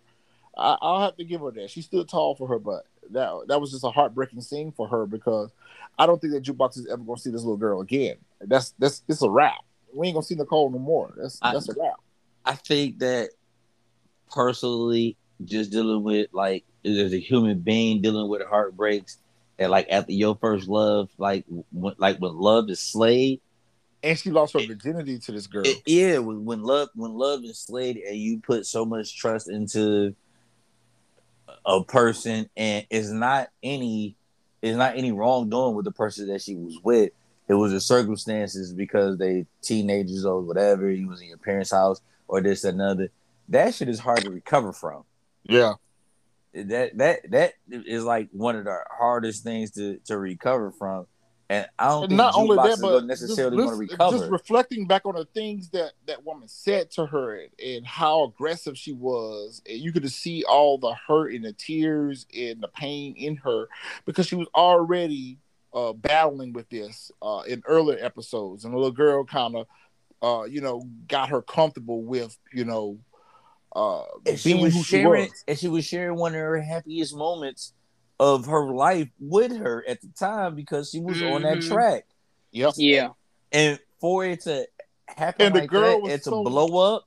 The girl was such a good influence in her life, so to speak, because she supported her in her singing. Because this is the only person that is supporting her at this point. Because her family, they don't want to stand up to Marvin and support her love for music. this girl was the only one that was encouraging her and supporting her with wanting to pursue, her singing. Right, because the And allure trying to tell her of what's right for her. So, 'cause you remember she told her last week to stop stealing. right, You because know, the allure of her being into the music industry and her getting that opportunity to, and it presented herself. Of course, you're gonna want to share it with the person that was encouraging her the most, But then when her parents found out, when Nicole parents found out, it brought sorrow, shame. shame. Um, it brought a distrust. Like it brought so much. It brought so much things against her or whatever that I don't think that she's going to They're gonna able bounce to back recover that. from. Yeah, Because she she don't gonna have the bounce back from support. that. She don't have the support system to recover from it. She can't talk to No, Marvin about it. and she can't Not at talk to all. Kanan about it right now because her and Kanan are Her and beefing. Kanan beefing, yeah. Yep. Right. So she don't have the support system to even try to bounce back from that. Yep. Even beforehand, she had a support system with. She had somewhat of a support system with Rock. But I don't know if Rock actually think that that she's into women. And she got a And support plus, system she from knows Lulu. that Rock got so much going on with her right now that she really, she's not going to be really able to deal with this right now. She's dealing with so much with Kanan right now and everything else Right. with the business that she's not that nurturing auntie that she would normally be. I think her emotions going to be so lost in the wind that it's going to create the jukebox that we Absolutely actually, agree. yeah, Absolutely agree. This is it's going to be so lost in the wind because it's It was so much definitely a going turning on. point. It was Yeah. a It was big turning definitely a point for turning her. point. Yeah. Yes. Yeah, it's just so much going on with that, and to try further to add insult to injury, if she does see this little girl again, I feel like that little girl is going to probably try to come out there because remember she said in other earlier episodes, "I want to see where you live. I want to come to Jamaica, Queens." I think that little girl's going to try to come out there, and something going to happen to her. Yep. She come out there, she's going to die. Yep, and that's going to even make it even worse. Yeah, that's going to make it even worse. Either way, we see that this is what created the jukebox that we know. Yeah, I think this was a turning point for jukebox. Yep. Yeah, yep. Most definitely. I'm sorry. I felt like I took over that whole little portion. No, but I had a lot to say with that because I just felt as though that was just like because Jukebox is my favorite character development or my favorite character as far as how bro. You hit all the points that I wanted. Yeah. So, but I we're think on the same page. Yeah, I think this is like one of the biggest turning points as far as character analysis. Speaking of turning points, we see that Rock comes to a crossroads in her next scene because she's made up her mind to go ahead and show him how to cook this crack. Oh, and man. You can see it all over her face and her mannerisms and her expressions that I really don't want to do this shit, but I have no choice. I have no choice. Because if she didn't do it, he's going to try to go out here and find another way to learn from somebody else. And it's going to make it worse. He's going to create more problems. We already know that he know how to make shit worse. Mm-hmm. So I'm going to do something that y'all probably going to be so shocked and surprised to hear me say, but it kind of gives me some insight on Tasha's character. I knew it. Shut up. I don't even want to hear nothing from you. Shut up. I knew it. I still don't like her. She's still a slut bucket. But oh my god. I knew it. But yes. I do understand now why she ended up having to do some of the things she did with Tariq because listen, if you're gonna learn how to be in this life, let me teach you the right way before you go out here and fuck some shit up and get all of us fucked up or get yourself killed. So I understand why she's doing what she's doing. For the record, can I say that I said that and you was like can I just say I said that? I just want to say I said that. But Raquel didn't have no other support in dealing with this teenage boy. She didn't have no male figure around. She's a single parent. She got two male figures. Tasha had a whole husband that was trying to get all of them. She got two male figures. Husband is one thing, but she got two male figures. None of them are a good influence on Lulu and Marv. She had two male figures. No. Hell, none of them are good. Wait a minute, hold on. None of them were. Exactly. But none of them were a good influence with Tasha. You had Tommy, high-head and Ghost. And Ghost, who But I Ghost was understand. Wait a trying to minute, protect his family and get his family out of this life, I not further understand that. indulge them in it. But what I'm saying is, I understand that part. But by the time Tariq started acting out, Ghost was off with Angela. And he just lost his little sister. Listen, it doesn't negate the fact that Tasha pulled her panties down to the side. Oh my God, we not over talking her about head how they. for anybody that offered her. We're a not glass talking of about water. how she pulled her panties out together. We only talking about how she decided to handle But what Tyreek. I'm saying is, all that to equivalent say to that is how why Rock. I didn't like her character. It's It equivalent wasn't to because how of her Rock. parenting skills. It wasn't because of her parenting skills with Tariq. Is why I didn't like her character. I didn't like her character for other reasons. Coupled with that, with the fact that she didn't support her husband, she stole money from her husband, she fucked every man that offered her a glass of water. Those were the reasons why I didn't like. She only had sex with two other men. Two other men? You say that like that's okay? I'm not saying it's okay, but she only had sex with two other. Ghost was. You act like Ghost was an angel or something. Listen, that's another day, another show. Because Ghost was about to get ready to back old girl if he didn't get killed. Listen, that's another day, another show. Let's move on. And she fucked more. She fucked more than two guys because she fucked Sean, she fucked Terry Silver, and she fucked Quincy. So Quincy was at the end. That was. It don't matter. I forgot about Quincy. No, it does matter. Her and Ghost were damn near divorced. They weren't even living together anymore. Another day. We're gonna have to have a whole other character. Yeah, I'm not giving you Quincy. That one I'm not giving you. Yeah, I can't give you Quincy either. But we're gonna have to have a whole other character analysis. We're gonna have to do that for another day. Y'all know how I feel about her character. So we know. But I was trying to make a point here, and the point was I was trying to make is she felt pressured at that point to go further with Kanan than she wanted to. And he even says in his narration when it was cutting up the crack was that, you know, people have choices and this was the choice that I made. So he made that choice. You know, she didn't make it right. And I'm glad. And the other part I liked about his narration was he was like, you know, people always say, oh, he came from that. He had no choice. How did you expect him to end up any other way? Right. And he was like, nah, I chose this. Because, again, his mother was trying to do everything in her power to keep him out of it, you know. I mean, short of sending him away. You know, she didn't send him to grandma's house. But other than that, she tried to keep him out of it. So, yeah, I thought that was an interesting narration, too. So we see Scrappy ends up over at Nick's place. And we already knew when we seen him come up in there what the move was. Mm-hmm. So I mean, we don't really have to talk about that too much. We already knew that Rock sent him over there to be a mole. So, and can't put my thumb on is whether or not Nick is believing this sincerely. Buying it. Yeah, I don't think he's buying it. I think Scrappy go kill him. No, I think he's going to kill Scrappy. I think they go kill each other personally because either way, I think this is the end of Scrappy. I think this is either way, because Unique is not making it all the way to episode 10. So something's going to happen. Well, we'll see. Yeah, but we see when he looked up at that dry erase board where, you know, they had everything mapped out. We already see that, you know, he was processing and to feed that information back to him. So it's going to be very interesting to see what ends up happening because I don't think for a moment that he bought that. But this also proves what Jukebox was saying because Jukebox was like Scrappy is one of the most loyal, you know, soldiers that's in the camp.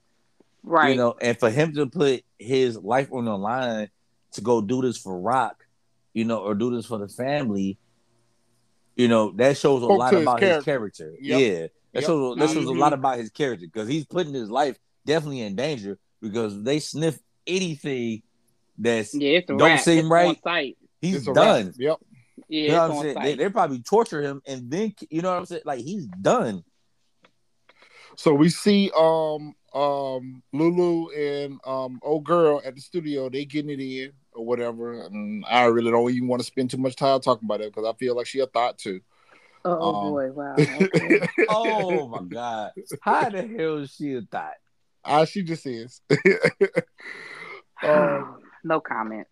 I really don't Me know either. what I really don't know what they gave us that scene for, other than to just further prove my theory that Lulu is going to take control of this studio. This is about to become his spot. This is new That's what I layer. walked away from. I walked away because that like doing something like that is like almost like a sense of ownership, or Exactly. even Exactly. like I own this, I run this. You know, like you straight up got your girl laid out on the soundboard. You know what I'm saying? Yeah. Like That's why I think exactly what that was. It was kind of like, all right, now I'm the man running this piece. I think like what she said in the last episode or whatever made him step up as far as the financial backing, not necessarily behind the ones and twos and moving the buttons, but I think that's his first step, behind what she was saying, when he was like, well, I can't wait on you, or this, that, the other.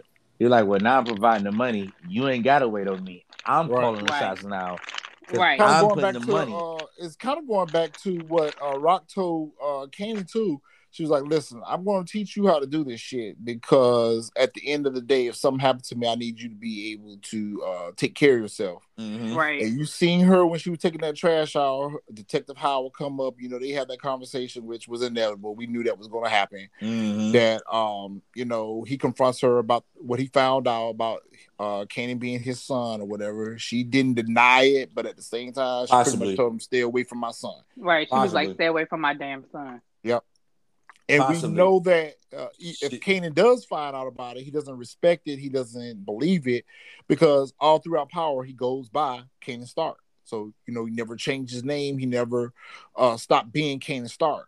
So part of me seems to think that he's not going to find out about it, or if he does find out about it, he's never going to accept being his dad being a cop. He's never going to accept that, especially given how he went out killing cops. I don't think that he's ever going to find this out. That's just my opinion. He probably not going to accept it. I think he might possibly find it out or whatever. He probably not going to leak it out. I think that what's his name going to try to use that as leverage against her to get that bone marrow. But we're going to have to see how that unfolds. I got to think a little bit more about that, how that's going to unfold, because I absolutely think that he's going to try to use this as a grab to get Kanan to get this bone marrow. So we're just gonna have to see how Rock's gonna play this. I don't even think this necessarily be it. Like, if that's his son, I don't think he want to I don't think he want to go that far into that. But I think he just wants to let her know, like, hey, this is my kid. I think him looking down at that bloody napkin absolutely tells me that he is going to. I was going to say, I think this is about him getting that bone marrow. I agree. Because why else bring it up into the storyline? Why? Like, he could have that whole scene could have played out the exact same way without the whole bone marrow storyline. Without him having the leukemia. Yeah, that whole scene could have played out the exact same way, where he asked Kanan his age and put two and two together. The fact that they're bringing in this, I need a family member or I'm going to die. I think that Rock is going to be faced with a decision now, whether she tells him, whether she tricks him into doing it or whatever. That's what I'm more so leaning towards. I don't think she's going to tell him that that's your father and this is why you got to do it. I think it's more so going to be for the good of the family. Like, listen, this will get him in control. This will get him up off our back. If he gives him the bone marrow, it's not going to be because it's my dad, I'm doing it for that reason. It's going to be because Raquel has orchestrated him to do this on behalf of the family. I don't think that he ever gets to the point that he's going to find out that it's his daddy. And with that wraps up this week's episode. So what you got for me, DJ? You got any questions? Actually, I do. First, I'm going to read something off Wilford Johnson. Shout out to Wilford. Appreciate you listening to the show, yo. He goes on and he said, this is my new favorite review of Power. Thank you, family. Hey. Most people give a very shallow analysis of the show, which kind of defeats the purpose. Lulu will be the wild card of this show. His archetype, the very calculated individual, except for Ghost, always make the right decisions for them. Not necessarily the family or friends, but themselves. It may manifest with the divide of the business versus the music, but we'll have to see. Most people will argue that Raquel is the archetype, but she made several decisions of emotions over logic in terms of what is best for the business and the family. What does the TSF family think? Looking forward to the episode 5 review. Peace, family. Well, I'm going to have to play devil's advocate for just a second because I don't necessarily think that Lulu's going to be necessarily the wild card. We definitely feel more so that Marvin is more the wild card.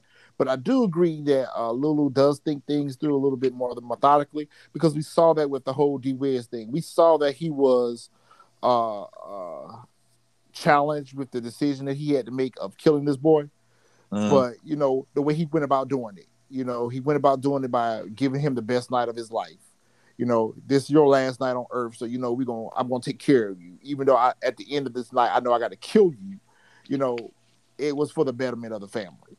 And even what Jukebox, kind of going against his brother's wishes, that he even told Jukebox in the last episode that this is the reason why I haven't helped you thus far because I know that my brother doesn't like this, but. At the end of the day, to see that his niece is happy and giving her some piece of happiness or something that she wants, he went ahead and supported, her being a part of the studio and getting on the track. So, I agree. And Raquel, for me, Raquel is she does make decisions that she feels is best for the family, but I think she goes about it a little bit the wrong way because she always thinks that money is going to solve the problem. But I think she's forced to have to do that because of Kanan's irrational behavior and his reaction that's definitely off of feelings.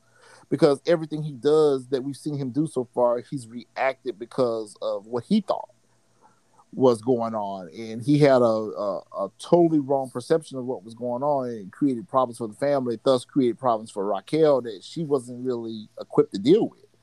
So I think that if those things hadn't have happened, that Raquel would have been moving a little bit differently than she's moving right now. But because she's in damage control right now, cleaning up messes that Marvin are cleaning up messes that Kanan's creating, she has no choice but to kind of react to these things a little bit hastily than she normally would.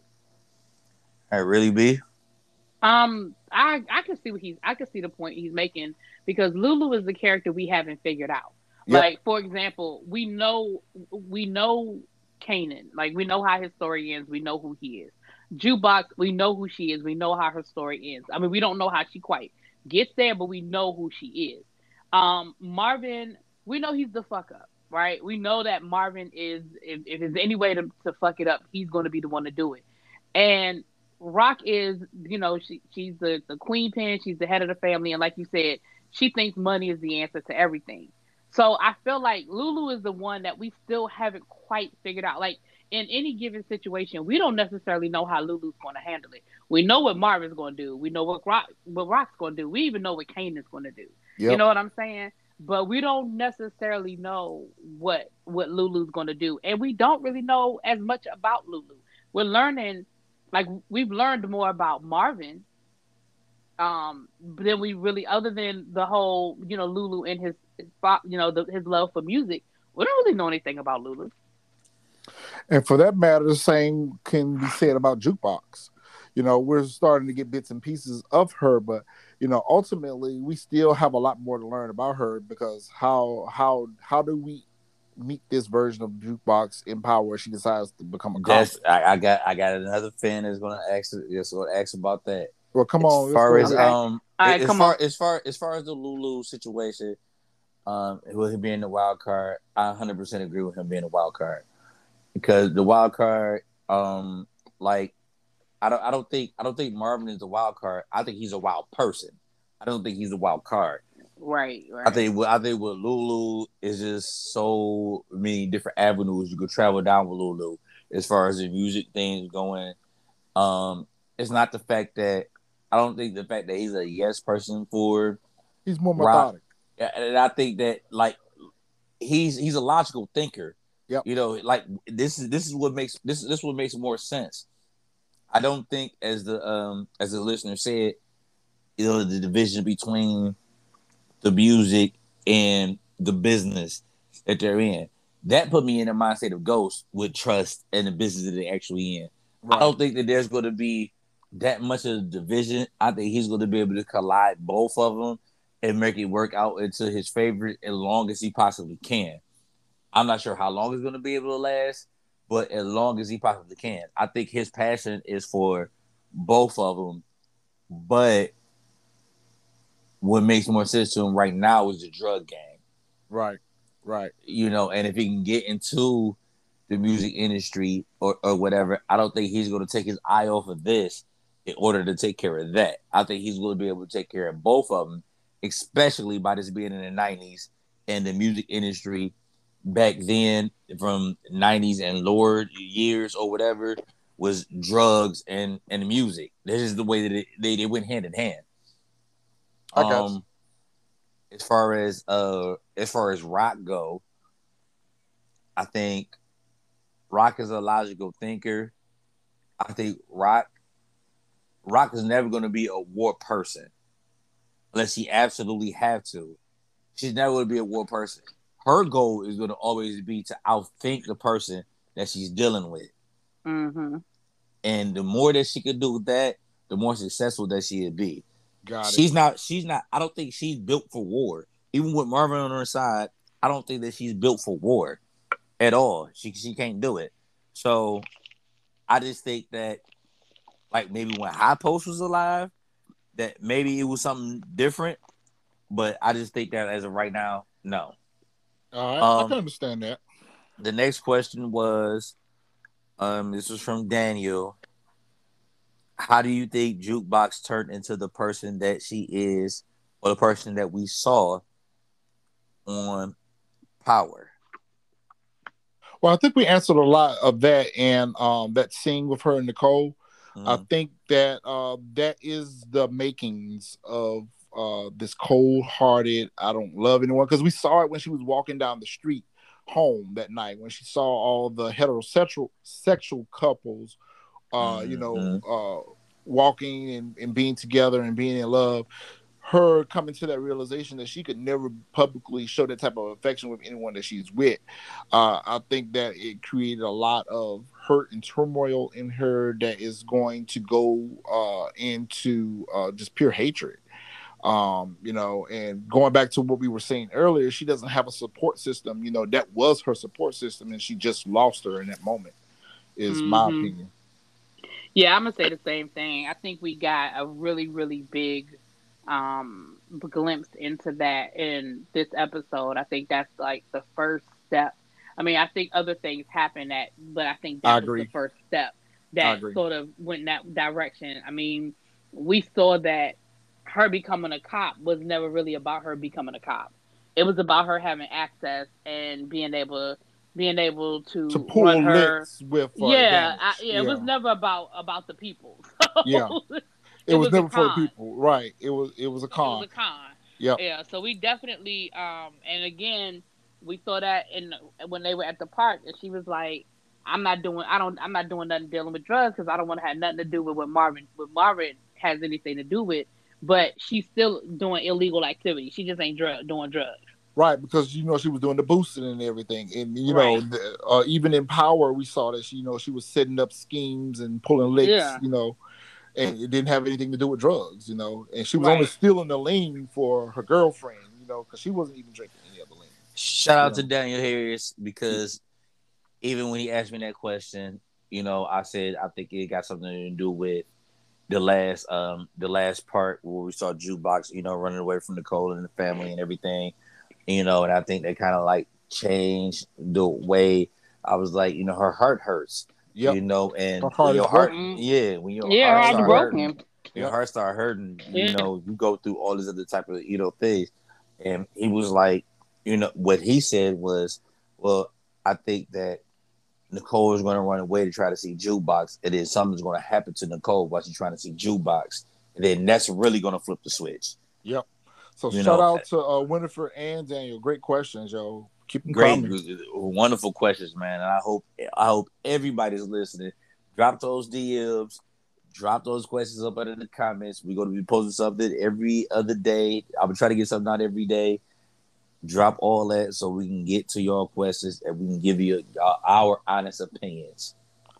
Yeah. All right. So with that being said, I guess we'll go ahead and wrap up this week's show. So as always, you guys can reach us through our TSF Entertainment podcast DM through Instagram, or you can email us at info@tsfentertainment.com. You can find me on social media, Instagram, RetroCG. You can find me on YouTube at ReallyBTV, and you can find me on Instagram and Twitter at ReallyBTV_ on YouTube. Man, you can find me in the streets with Raquel Thomas. I'm out here getting it in. You hear me? You hear me? I'm in these streets. No, real talk, man. This is Jack from George, man. You can reach me at djackson300.dj@gmail.com. You can find me there. I am going to get my Instagram back up and running real soon. I promise. TSF Entertainment. We on IG. You post anything there, I promise you I answer it. Whether it's some bullshit, whether it's some real shit, or whatever, you will get an answer from me. I guarantee you. All right, so we'll see y'all next week. We don't get no break, so we'll see y'all next week for episode 6. All right. Holla, my Peace, red y'all. cup empty. I'm out of here. Peace. You are now listening to TSF Entertainment Podcast.